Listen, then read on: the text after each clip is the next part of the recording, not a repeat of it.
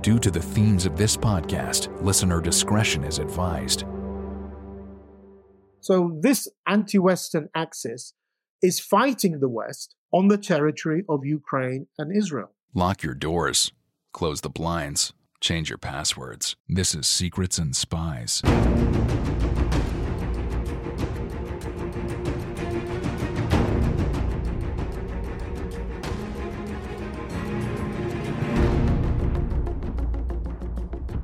Secrets and Spies is a podcast that dives into the world of espionage, terrorism, geopolitics, and intrigue.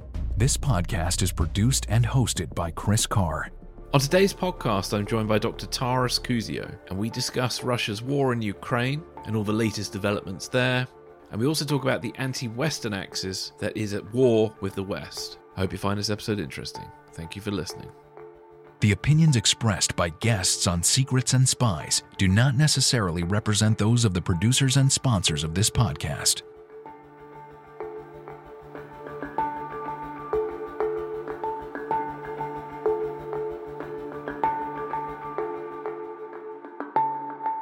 Dr. Taras Kuzio, welcome back to the podcast. How are you? Thank you for inviting me. I'm doing okay. I mean, it's we're going into the winter of the second year of the war, so a lot of mixed feelings. Yeah. For those who are unfamiliar with you and your work, please can you just tell us a little bit about yourself? I've been covering the Soviet Union first in the 80s, and then since 1991, the former Soviet Union, primarily Russia, Ukraine, Belarus, for now going on more than 30 years. I'm especially interested in things like nationalism, identity, ethnic conflict, democratization, those kind of things, as opposed to hardcore international relations. But obviously, all of these questions are often interlinked, like especially in the case of Russia's nationalism influencing its foreign policy and military policy. I've written and edited quite a few books since 2014. Vladimir Putin has not allowed me to put my feet up, as it were. Written about the crisis in 2014, the Russian first invasion, the annexation of Crimea, and then issues connecting, dealing with hybrid warfare. I'm also, and I've just there's coming out soon an edited collection, quite a large volume, about the influence of Russian information and policy and disinformation. And a lot of these, anybody who listens to your podcast will know, a lot of this has its origins in the Soviet Union. Then it was desinformatia, and so a lot of this, hybrid warfare. Then it was called active measures and issues like that. But the disinformation aspect is very interesting because of its impact. I find it interesting, its impact on Western journalists and Western academics. How Russian propaganda topics, like, for example, what's going on in Ukraine is Nazis coming to power, civil war, repression of Russian speakers. Basically, Kremlin talking points get repeated by people in the West. These can be called useful idiots. Some maybe are outright agents, but that you'd be surprised how that is continually coming to influence, particularly because we seem to live in a world of conspiracy theorizing, with social media and things like that, and Russia keeps pumping out these conspiracy theories, which then get regurgitated in the West. Yeah, there has been a distinct, and for me, it's fascinating, even watching Britain with the likes of Jeremy Corbyn on the far left and his academic friends. There has been a kind of, today, if you're a Russophile or a Kremlinophile, you have to kind of camouflage it. In 2014, you didn't do that. You just openly were pro-Russian and anti-American, blaming NATO and the US. Today, you can't really do that because of Russian war crimes, illegal invasion, etc. And so you have to pretend you're a peacemaker. You have so you propose things like territory for peace. Let's stop the bloodshed. Let's freeze the lines. and which basically gives this territory to Russia. It benefits Russia, it rewards Russia, but they indirectly are able to promote their pro-Russian views. So I follow that area very very much as well, but certainly it's more and more the case, and I think this is an area that many Western kind of specialists, journalists, academics find difficult to look at, is the whole question of national identity fueling this war. We can talk about that and how that pumps into the anti-Western axis of evil, but I think it's difficult for us living in the 21st century to get our heads around somebody like Putin who lives in the 19th century. It's like, hold on, this discourse that he's coming out with is a bit outdated. But yeah, I mean, that's the era he lives in. And we have to deal with that. Yeah, it's interesting that. I mean, I think there's still many people who are living in that kind of late 90s post-history kind of mindset, and I think some people are finding it difficult to adjust to the idea that nationalism and religion are still dominant forces in sort of world politics today. Yes, they are. I mean, just look at India, look at China.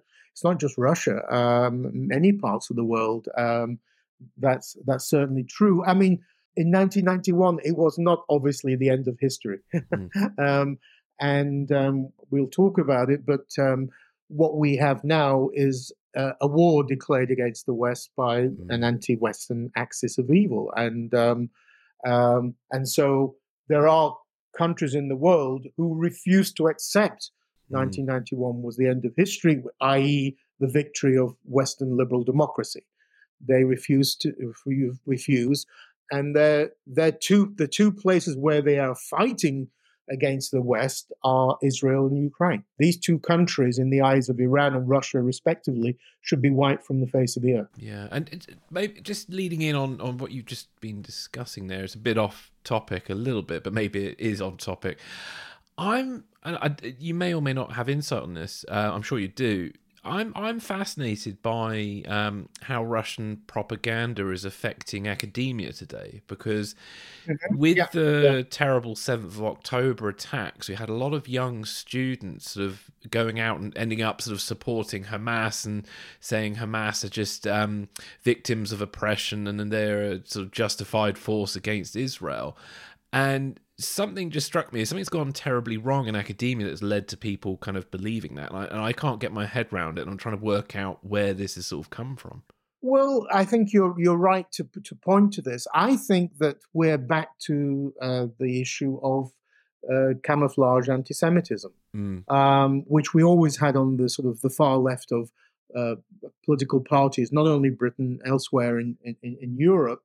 The origins of this are really the anti-Zionist campaigns that the Soviet Union undertook in the sort of late 60s, 70s, and early 80s, where the KGB was actually training all these various different Palestinian groups. Yeah. For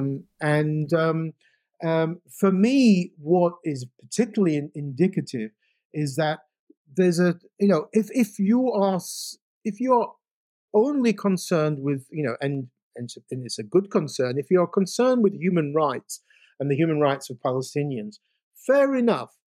But actually, it's not the Israelis who are killing most Muslims in the world. It's the Russians and Chinese. And where are the protests against China locking up 1 million Muslims? I've not heard of a single protest. Yeah. And this is also hypocritical on the part of Islamic states who still want to deal with China and ignore that. Syria, that regime in Syria, which is backed by Russia, has murdered over 500,000 Sunni Muslims. Where are the protests of these students? Far more of those have died than Palestinians at the hands of Israelis. But so it makes me very suspicious that there's an underlying sort of this anti-Zionism a la Jeremy Corbyn is a kind of a camouflage anti-Semitism. Because if they were protesting about all of this human rights problems with, Syria, China, Palestine, then fair enough. But they're not. They're not. It's just Israel is their point of hatred. So there's something not quite right here. It makes me, my antennae go up straight away. Yeah, mine have too, and I'm trying to calibrate my antennae a little bit at the moment, trying to work out what's going on and where it's sort of coming from. And I think it's one of these. It's a trendy thing, With students, it's always trendiness, and it's trendy to be Palestinian, to wear the headscarf and the Palestinian the headpiece, and such like. And I think it's partly that. It used to be trendy with many American and other actors to be pro-Tibetan. Remember back 10, 20 years ago, that's all been forgotten about now, even though the Chinese are committing genocide against the Tibetans. So I think it's partly that, students jump on a bandwagon, it's trendy, and then probably in about 5 years' time, they'll forget about it as well. When I was a student, it was trendy to be anti-South Africa, anti-apartheid regime. So I think these things go up and down, to be honest. Yes, indeed. Well, let's move on to Ukraine, because that's sort of the key area I wanted to chat about today, because I feel like with the Israel-Palestine situation, Ukraine's sort of slightly been pushed out of the media, and I think it's important that it stays in the media. So there's been a lot of talk in the Western press about Ukraine's counteroffensive not being as effective or fast enough for some people, and that there's a sort of stalemate between Russia and Ukraine, yet Russia is still bombing Ukrainian cities. So I was wondering if you can give us a kind of brief update on the current situation in Ukraine, which is quite a big question, so I apologize. Yeah, it is a big question. I mean, firstly, when we talk about counteroffensives, I mean, we shouldn't just limit ourselves to the military component in the southeast of Ukraine. There's a whole range of activities which are continuing, including in wintertime. I mean, just this morning, there was a report of a long-range Ukrainian missile striking the Trans-Siberian Railway near the Chinese border. Oh, wow. I mean, that's one hell of a distance. That is. Because, I mean, what everybody tends to forget as well is that Ukraine had a massive military-industrial complex in the Soviet Union, which went, into decline after 1991, but which has now been revived again. So Ukraine has the IT and the technical and other knowledge to build that kind of kit. And you can see that with the innovative different aspects of what Ukraine's doing in the war. So the drones, the missiles, the attacks on Crimea, the building of a bridgehead on it's on the eastern side of the river Dnipro, which is sort of southwest Kherson region. So if you're looking at southeast Ukraine, it's over that way. It's a way to kind of surround the Russian forces in the southeast. Assassination attempts, various sort of blowing up of collaborators, Russian officers. All of that's going on. So we should be looking at it as a whole, as opposed to just the actual military component. The military component itself has gone slower than expected. And what is bizarre about the criticism is that Western governments, particularly the Germans and the Americans, didn't give the Ukraine the kit that they should have very quickly. I mean, the key moment when this war would have been over if Western countries, especially the US and Germany, had given Ukraine the military equipment after the rout of Russian forces in Kharkiv, which was in September 2022. Russian forces ran literally with their trousers around their ankles away from the battlefield. It was a complete rout of the Russian forces. If then they'd have flown in, brought in all this equipment, which they gave over the next 1 or 2 years, if they'd given it then, Russian army would have been defeated in Ukraine. The war would have been over. But they didn't. So it took forever for stuff to arrive in Ukraine. And that allowed, in particular, the Russians about 8 to 9 months to build up 3 lines of fortifications and lay tens of thousands, 100,000. It's difficult.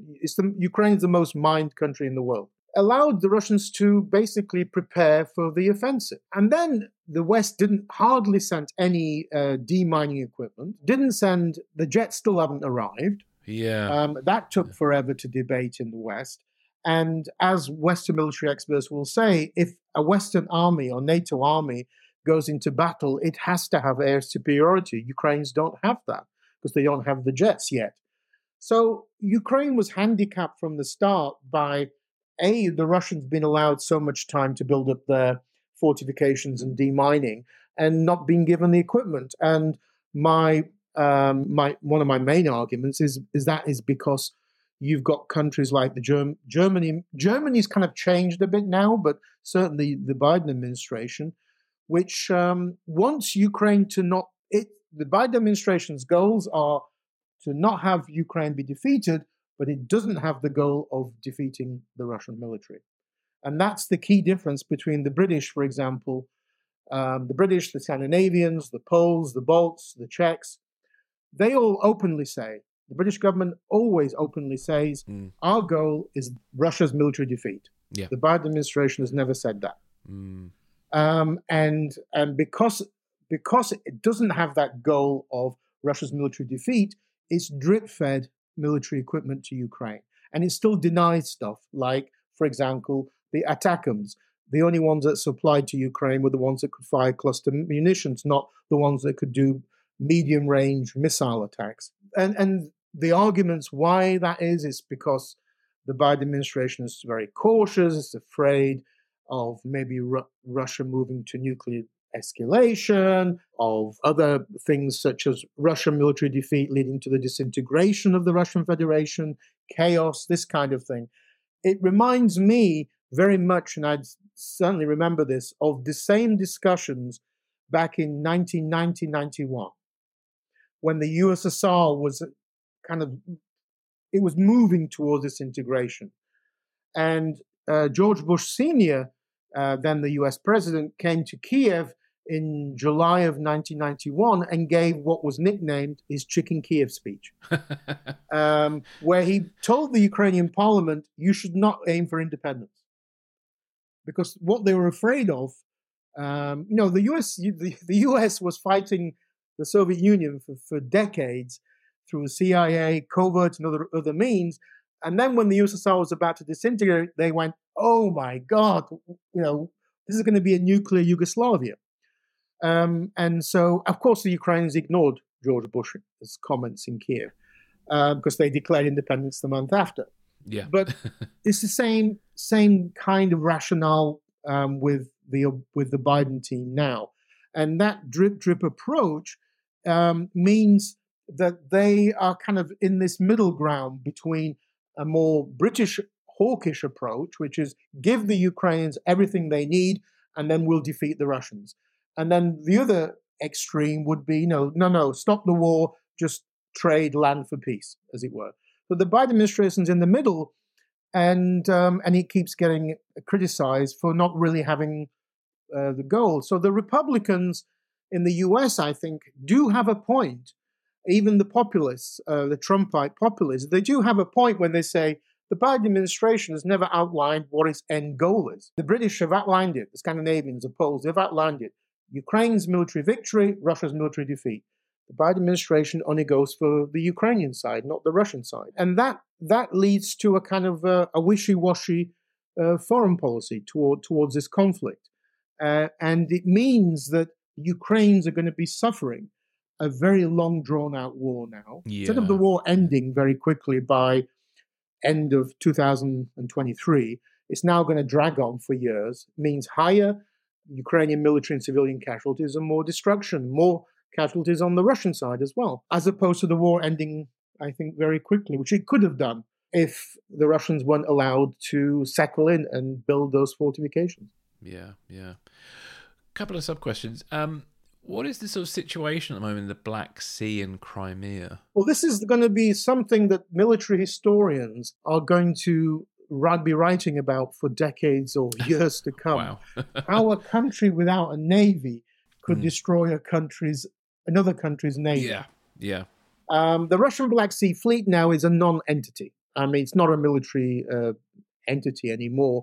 It's had to move most of its best ships out of Sevastopol towards Novorossiysk, but Novorossiysk, which is sort of northwest Caucasus, Russian northwest Caucasus, is not big enough to hold all of these ships.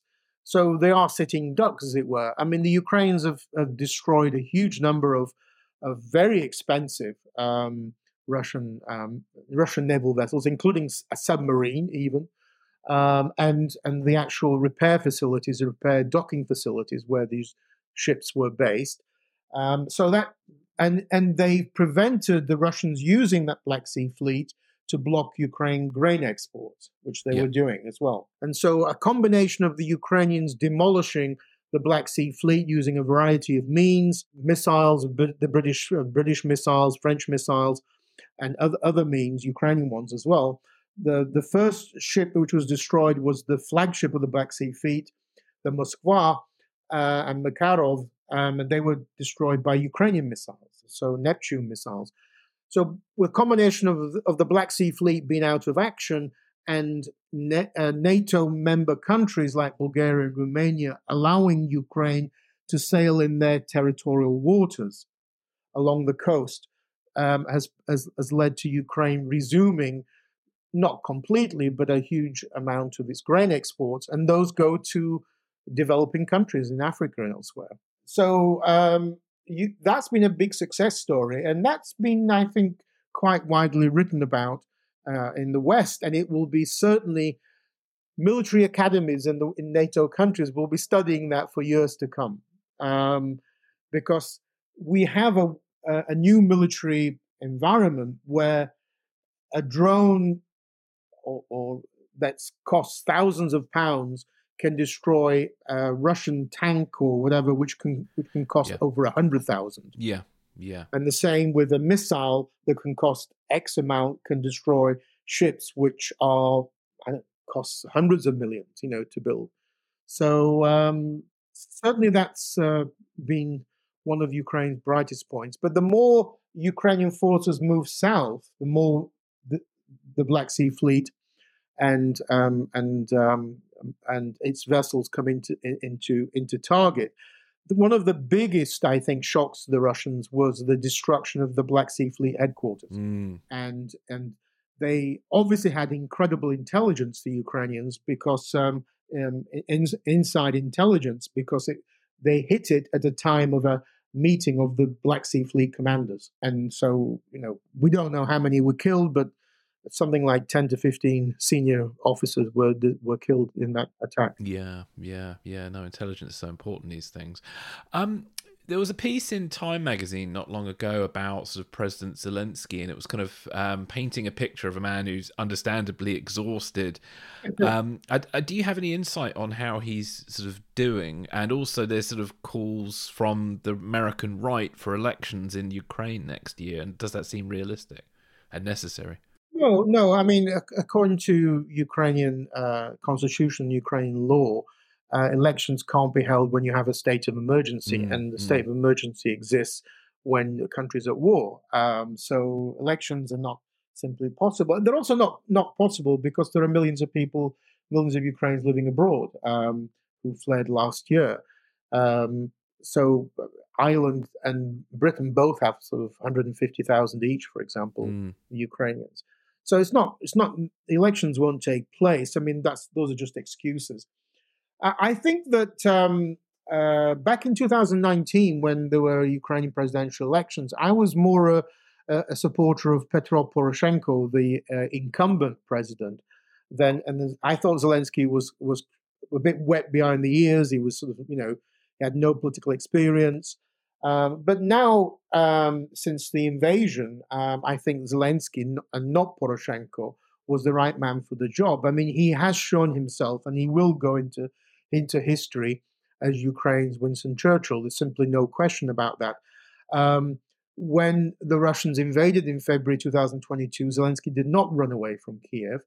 When Prigozhin launched his coup attempt on Moscow, Putin did run away from Moscow, and he wasn't seen. So he's shown himself to be a leader. The fact that he's frustrated, the fact that he sometimes gets things wrong, and he can be depressed. I mean, come on!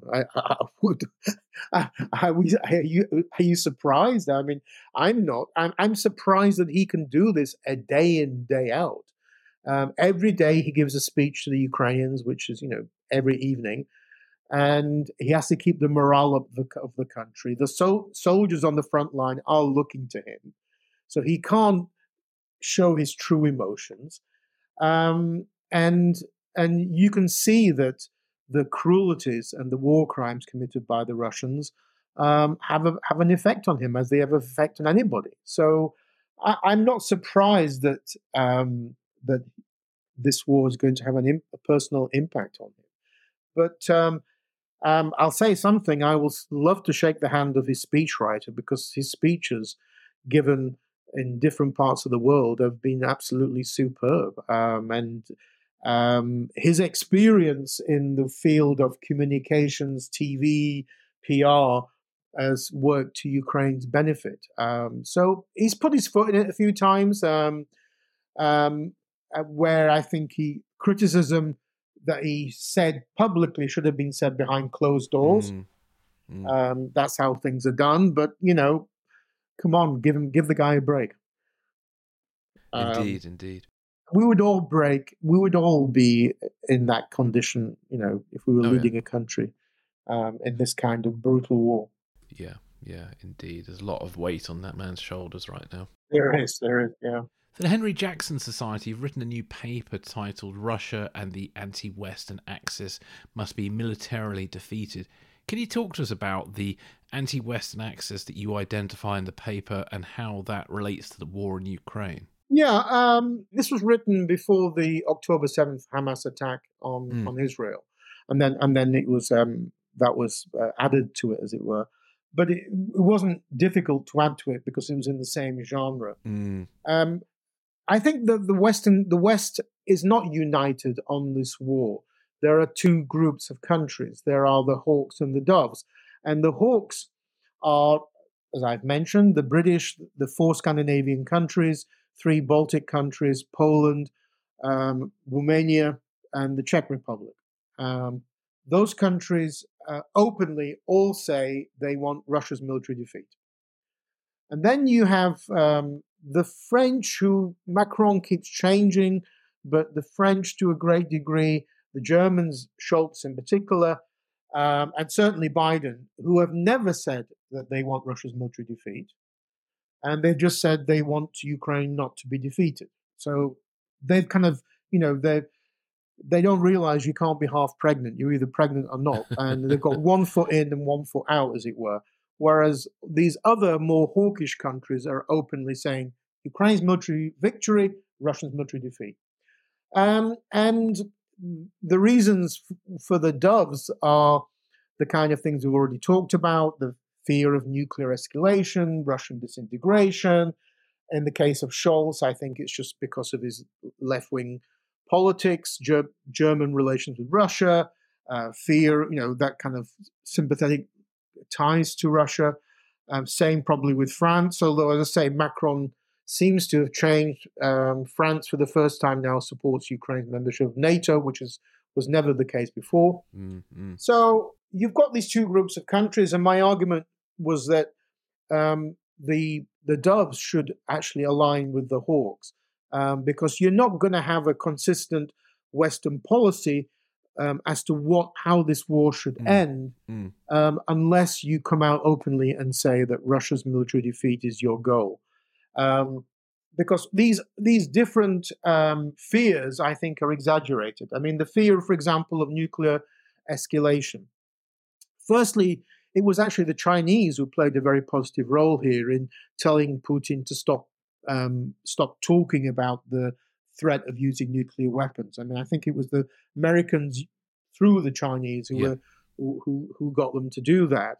It's not in the interests of China that there would be some nuclear kind of conflagration. And military experts like Lawrence Friedman have, when they've dissected this question, they've said that Russia using tactical nuclear weapons on the battlefield would not give it a military advantage. It would also, you can't tell where the radiation is going. So you could kill your troops as much as Ukrainian. And, the state of the Russian army, which is abysmal, they haven't got any uniforms that can be used in the event of using nuclear weapons, specialist specialist uniforms that will be used. So it's not something that's very likely to happen. Russia's disintegration, I think that again is exaggerated. I mean, the Russian Federation is a kind of a mini empire. Ethnic Russians make up about 70% of the population, 30% minorities. There is growing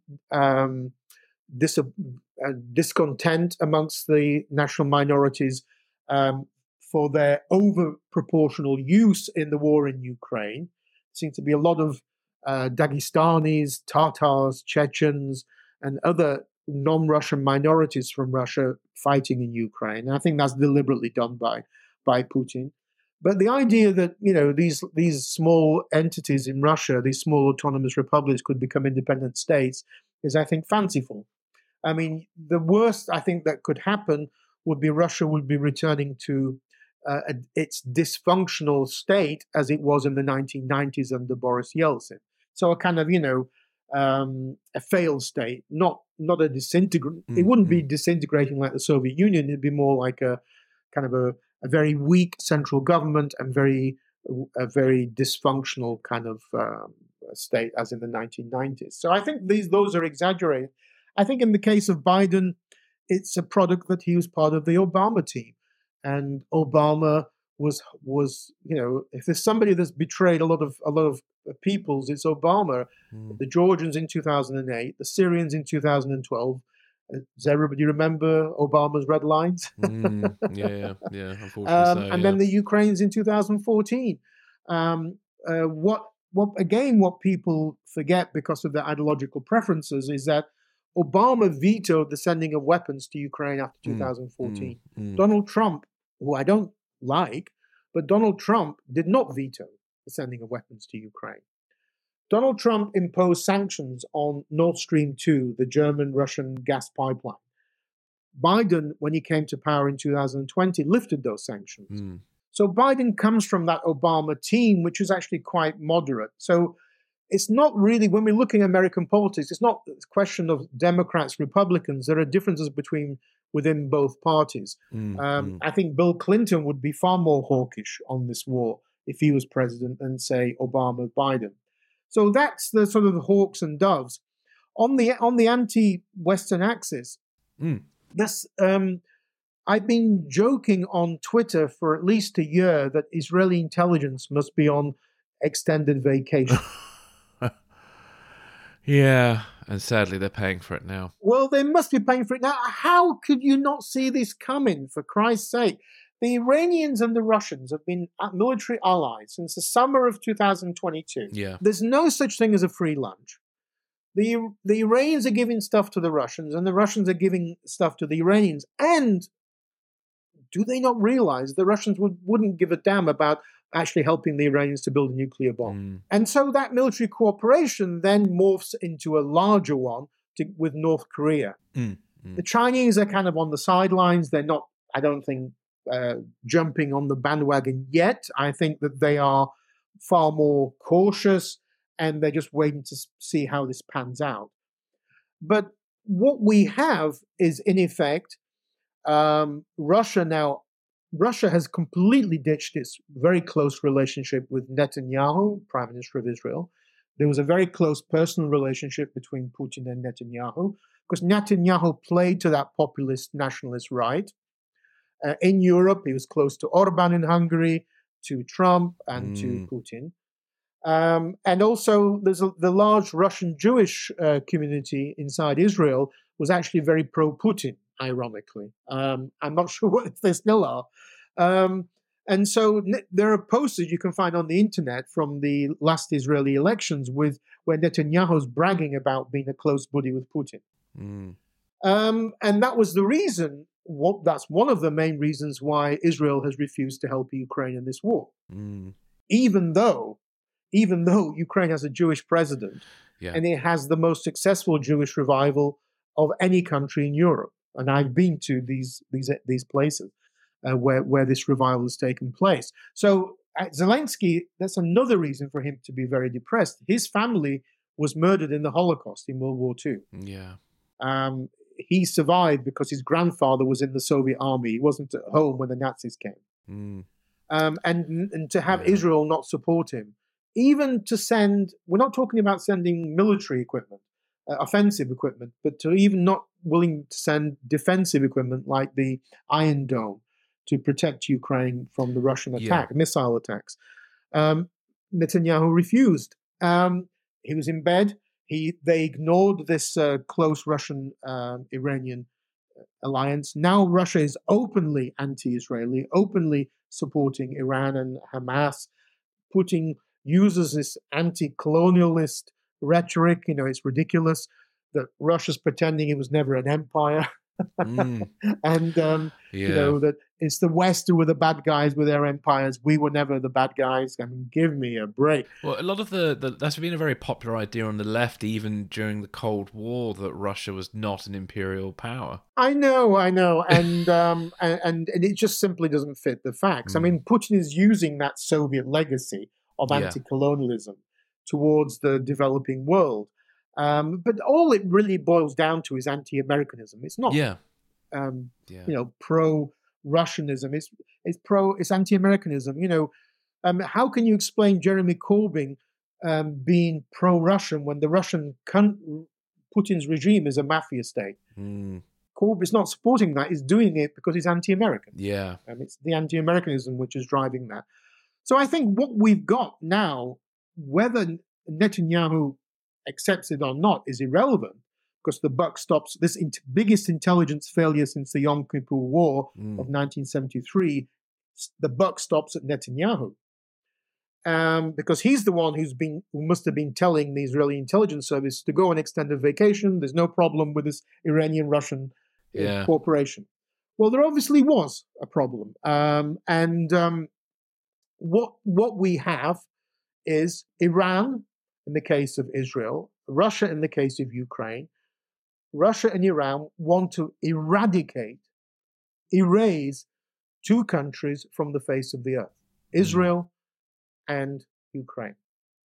This anti-Western axis, that's their goal. They see these two countries, Ukraine and Israel, as interlopers. They shouldn't exist. They're in places where it should be Russian culture identity or Palestinian, Arab, whatever. So it's not a question. Again, we're not talking about the creation of two states, Palestinian and Israel. They want to erase Israel from the map. And just as Russia wants to erase Ukraine. So this anti-Western axis is fighting the West on the territory of Ukraine and Israel. To me, it's just blatantly obvious that that's the case. I think that many Western countries find it difficult to accept that, because there are just very, very major conclusions once you accept that. It means that de facto we're at war, and we are at war.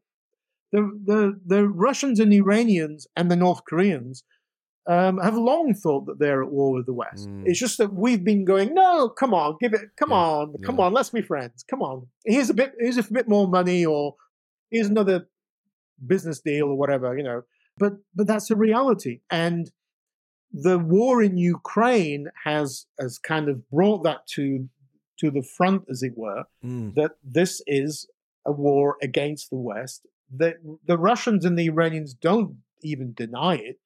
That they want to destroy the world that was created after 1945 and replace it with this kind of vague multipolar system, which means that there's no international legal order, and autocracies can do what the hell they want. I mean, we'll be living in the jungle. We're back to the jungle. It'll be back to the sort of, I don't know, pre-1914 or interwar era, back to that. And so the war in Ukraine and Israel is existential for both of those countries, on the one hand, because enemies want to erase them, but it's also existential for us in the West. If Ukraine and Israel are defeated, then autocracies have won the day. I mean, I don't see how the West can exist as it has existed since 1945 if there's a defeat. So the anti-Western axis of evil exists, whether we like it or not. And this should bring Israel and Ukraine closer together, hopefully. But probably that would require an election in Israel to get rid of Netanyahu. We shall see how that pans out. But some Israelis are already openly blaming, saying Russia will regret this support for Hamas and Iran. No, indeed. I think a lot of people underestimate the importance of the war in Ukraine. I've like you've just pretty much said, it's the front line on the war against the West, and I think there's a lot of commentators on the far left and the far right. The far right seem to support Putin because he presents himself as the savior of the white Christian world, and then you've got the far left who are harking back to a rose-tinted view of Russia from the Cold War or something. And I was fascinated by how some of the sort of talking points on the internet over the years that downplay the war in Ukraine are either coming from this sort of far left or far right perspective. I find that really interesting. I think that the far right is now fractured. I don't think it's as united on this question as it maybe was. I mean, I'm excluding the sort of the white skinhead kind of marginal, but the regular populist nationalist parties are not all pro-Russian as they maybe were 5 years ago. For example, in Scandinavia, where you've got a consensus emerged straight after the invasion of Ukraine in Sweden and Finland for joining NATO, including amongst populist nationalist parties. Poland had a populist nationalist party in power, and they were very pro-Ukrainian, very anti-Russian. Italy, the same. So it depends which part of and in the case of Britain, look, we had Brexit. Brexit was very dominant in the Conservative Party, but that has not affected Britain's attitude towards this war. It hasn't affected hasn't led to pro-Russianism on the British, at least mainstream right, shall we say? No. So I think I would say it's more on the left than on the right. But going back to my earlier point, they have to be more camouflaged today than they were in 2014, because to come out openly now and support Russia, straight away people are going to say, what about the war crimes? What about the deportation of children, etc.? This is a legal war, etc., etc. So they had their heyday certainly in 2014, and I followed them very closely. But now I think they're pretty marginal figures now.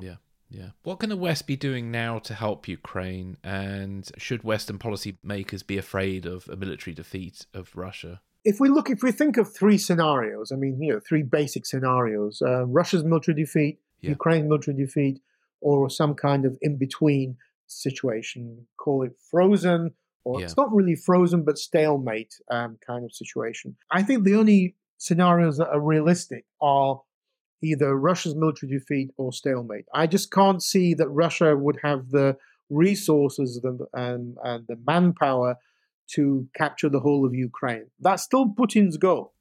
He hasn't changed his goals at all. But to change the structure of the Russian state, which is a mafia, it's been called a mafia state since at least 2010. Listeners can find the first time Russia was called a mafia country back in 2010 on WikiLeaks. It was an American diplomatic cable. So Russia's been called a mafia state for 13 years. To change that would take, decades. And it's the same with the Russian army. The Russian army is just and the Russian security forces are just a reflection of that mafia state. And you can see that every day on social media, the state of the Russian army in Ukraine. The joke going around Ukraine is that Russia used to be the second best army in the world. Then it became the second best army in Ukraine. And then with Prigozhin's rebellion, it was the second best army in Russia. So that can't change overnight. It's simply impossible. That means that a Russian military defeat of Ukraine is simply not, I don't think, a realistic scenario. But if we're looking at these other two, the West needs to, or particularly I think in the case of the US, and the Germans change its attitude towards this potential middle ground, the stalemate ground. The Germans have stepped up. They are now the second biggest providers of military equipment to Ukraine. It was the British, and now it's the Germans. I think the British have given quite a lot, but we have a strange situation in Britain that conservative governments in power have actually reduced the power of the British Army. In their time in office, which is not what we think of when we think of conservative governments. No. Usually we blame that on the Labour Party, Yeah. but it's actually been that. So I think the British gave a huge amount, and they were like front runners in certain areas like missiles and tanks. But the Germans have taken second place. The Germans are still holding back on one big area, their version of medium-range missiles called the Taurus missile. And I think that's just the fear of Ukraine's using that. Ukraine launches a lot of attacks inside Russia, and I think the Germans are afraid of that being used. But I mean, I'm sure they could do a quiet deal that Ukraine said, we won't use this inside Russia, only in Crimea. What Vladimir Putin is looking and waiting for is the American elections. And I think a lot of people are concerned about a potential Trump victory. I'm a bit cautious, not because I'm a fan of Trump, but because going back to the Trump presidency, he actually was better for Ukraine than Obama. Really? And everybody kind of forgets that because they don't like Trump, so they always paint him as this sort of the black, in negative terms. Trump imposed, as I mentioned, Trump imposed sanctions on Nord Stream 2, and he actually did not veto the sending of weapons to Ukraine. And those weapons, they weren't heavy weapons because Americans, like most Western governments, assumed that Russia would be very quickly able to defeat Ukraine. That was the initial view. But those javelins and stingers and then the British NLAWs were crucial at the beginning of the invasion to demolish Russian military columns. But what they're concerned about is this rise of obviously of this populist nationalist wing. I think that I'm a bit more circumvent. I don't think it's going to be so bad because I think the arguments are so blatantly on continuing supporting Ukraine that those arguments will eventually get through. And there are three kind of big arguments here. Firstly, what we've talked about, the anti-Western axis. You can't, whether you like it or not, separate the conflict with Israel and the conflict with Ukraine now. These are all interconnected now. And hence Biden's attempt to organize military aid to both Israel and Ukraine at the same time. Secondly, there's also a connection to Taiwan, again, whether you like it or not. Another big area important to the Republican right in the US. Weakness by the West in Ukraine sends a signal to other countries, particularly to the Chinese. For example, if the Russians had quickly defeated the Ukrainians, Taiwan would have been under threat. The Chinese have backed off because they were also under the illusions that the West was weak, divided, and unlikely to support Ukraine. And that was the view of both the Chinese and the Russians at the time of the invasion of Ukraine. They were wrong about the West. And hence the Chinese, I think, have backed off from a potential military threat to Taiwan for the time being. But if the West shows weakness in Ukraine, that will send a signal to China that the West won't do anything if it does something against Taiwan. Yeah. So that's the second point. The third point is that, what is surprising is the Biden administration has been so slow in defending its support for Ukraine. Why? Firstly, this is pittance. What the Americans are sending is a pittance. It's 5% of the American military budget. The Americans have spent 5% of their military budget, have destroyed the Russian army as a real serious military force, without a single American soldier being killed. I mean, how is that not a great investment? Come on. And secondly, and finally, the Biden administration is doing this now. Key American states like Pennsylvania, Nebraska, Arizona, Texas have been getting massive military orders from the U.S. government to make this these shells and this military equipment to send to Ukraine. Mm. So it's not as though Biden gives a bag of money to Zelensky. Yeah. I mean, that money doesn't go to Ukraine. It goes to producing military equipment, which then goes to Ukraine. So it creates jobs. Yeah. It creates, economic upturn in key states. And actually, ironically, many of those states where that U.S. government money is going for that military equipment are states where you have these Trumpite populists voting against Ukrainian aid. Yeah. So I think that eventually those arguments will come across, and I don't think it's going to be as bad as another final factor, which is something that's not talked about enough, is that the EU has actually stepped forward in an incredible way. Yeah. The EU now provides far more financial economic aid to Ukraine than the US. And we shouldn't just focus on the military side, because Ukraine government, to pay things like social welfare, pensions, state wages for state officials, needs about $5 billion a month. That's been funded by the West, primarily by the EU.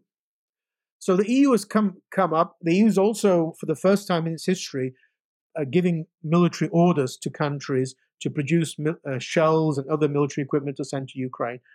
The EU isn't providing as much military aid as the US, but it's certainly growing. And that's good. I mean, because remember, the arguments were always on by the Americans, the Europeans are always lagging. They never providing enough support for NATO. They're always, behind. Germany, for the first time now, is going to be spending more than 2% of GDP on defense, which has been a NATO requirement for a long time. So I think that all of those areas, I'm not that pessimistic, but certainly we're in this kind of winter lull where hardcore military activity probably won't take place. It'll be more this hybrid war, assassinations, drone attacks, missile attacks. This kind of activity will take more. But let's keep a continuing watch on the Ukrainian bridgehead on the Dnipro River, because if that, as it does seem to be, expands, the Russians are dangerously open to being surrounded. Yeah. One last question. Since we last spoke, there's been quite a few dramatic incidents in Russia. We've had that failed mutiny by Prigozhin, and then his dramatic death about a month later, and things were looking quite dicey for Putin. So what is his position like at the moment? Is he as in control as he appears, or do you think we may see another challenge to his power? The Prigozhin mutiny, or whatever you want, coup, or whatever you want to call it, was, I think, experts are still trying to dissect it and trying to understand it. Because why did he suddenly stop as he was driving to Moscow? It was basically an open road. It was hilarious to see how so many Russian military commanders and commanders of the National Guard, which are supposed to deal with internal dissent, suddenly checked themselves into clinics with illnesses. Because they didn't, this is a typical kind of Soviet approach. Same thing happened in August 91 when there was a coup. That what they do is they wait on the sidelines to see who wins, and then they join the victors. Yeah. That must be a terrible sign to Putin, that they didn't rush to support him. They didn't rush to help him. It's a very mixed picture. I mean, opinion polls and surveys show that most Russians continue to support the war. But within that support, what we have, say, for example, 70% support, what we have within that is 20% hardcore nationalist support and 50% of this kind of wavering. So, for example, if there was another rebellion like Prigozhin, as we saw when Prigozhin took over the Rostov-on-Don and a few other Russian cities, people came out on the streets and cheered them. They didn't cheer the soldiers trying to attack Prigozhin. So it's very soft support. So that doesn't look good for Putin's regime. It's a very brittle kind of regime in that sense. In terms of how strong is his regime, it's very difficult to say. I think that his big concern is to get through the March 24 presidential elections. Of course, he's going to win them. There's no question about that. And what he doesn't want, and I think this is a wasted opportunity in the part of the West, what he doesn't want is some major military defeat before that. And I'm sure the Ukrainians are thinking up, particularly the Ukrainian intelligence services are thinking up various ways that they can screw up those Russian elections. Yes. Some nice surprises. For example, major attacks on the Russian bridge between Kerch and Crimea. Yeah. So we'll see on that. It is rather surprising, and you would think there would be eventually a tipping point of how many Russian soldiers are dying. I mean, we're talking about in that Avdiivka, Donetsk area. The British Ministry of Defense Intelligence just a few days ago has been talking about the highest ever recorded deaths in a day of 1,000 a day. Yeah. I mean, these are huge numbers. That is huge. And it's bizarre to watch on social media often Russian soldiers complaining. Their officers treat them like muck, like something you wipe off your shoe. They don't have enough equipment. They're not treated well in terms of food supplies and others. They're sent in as what they call them meat waves or cannon fodder waves, just sent in, as it were, without any bothering about how many of them get killed. And yet they're still willing to do that. I think that eventually there's going to be a tipping point where they're going to say, no, this has gone too far. And we are already talking about 300,000 killed and wounded, 300,000 casualties in less than 2 years. Yeah. Western governments, including the British Ministry of Defense, always thought the Ukrainians were exaggerating, but they've now caught up with they believe the Ukrainian estimates now. That's a huge number. To compare, in Afghanistan, which was a war the Soviet Union was in for 10 years, they had 50,000 casualties, deaths and wounded. 50,000 over 10 years. This is 300,000 in less than 2 years. Yeah. You would think that eventually there will be a point where Russians will say enough. When that point happens, who knows? It's reminiscent of World War I, isn't it? And the invention of the machine gun and people still charging of horses. Yes. Yeah. And or the charging on horseback towards tanks and stuff. Yeah. It's crazy. Yeah. Well, thank you very much for all your insight today. Where can listeners sort of find out more about you and your work? I think the best way is just search for my name under Google. You'll find all the articles that I've written there. And they can always contact me if need be through the podcast as well if they want something specifically. Often, for example, academic articles which have to be downloaded from libraries. I can help with that as well. Thank you for joining me today. It's been great chatting with you. Thank you for inviting me. It's been great.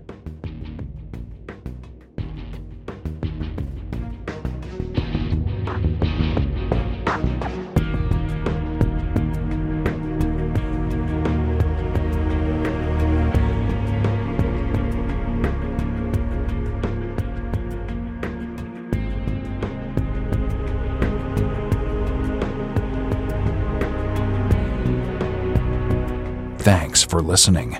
This is Secrets and Spies.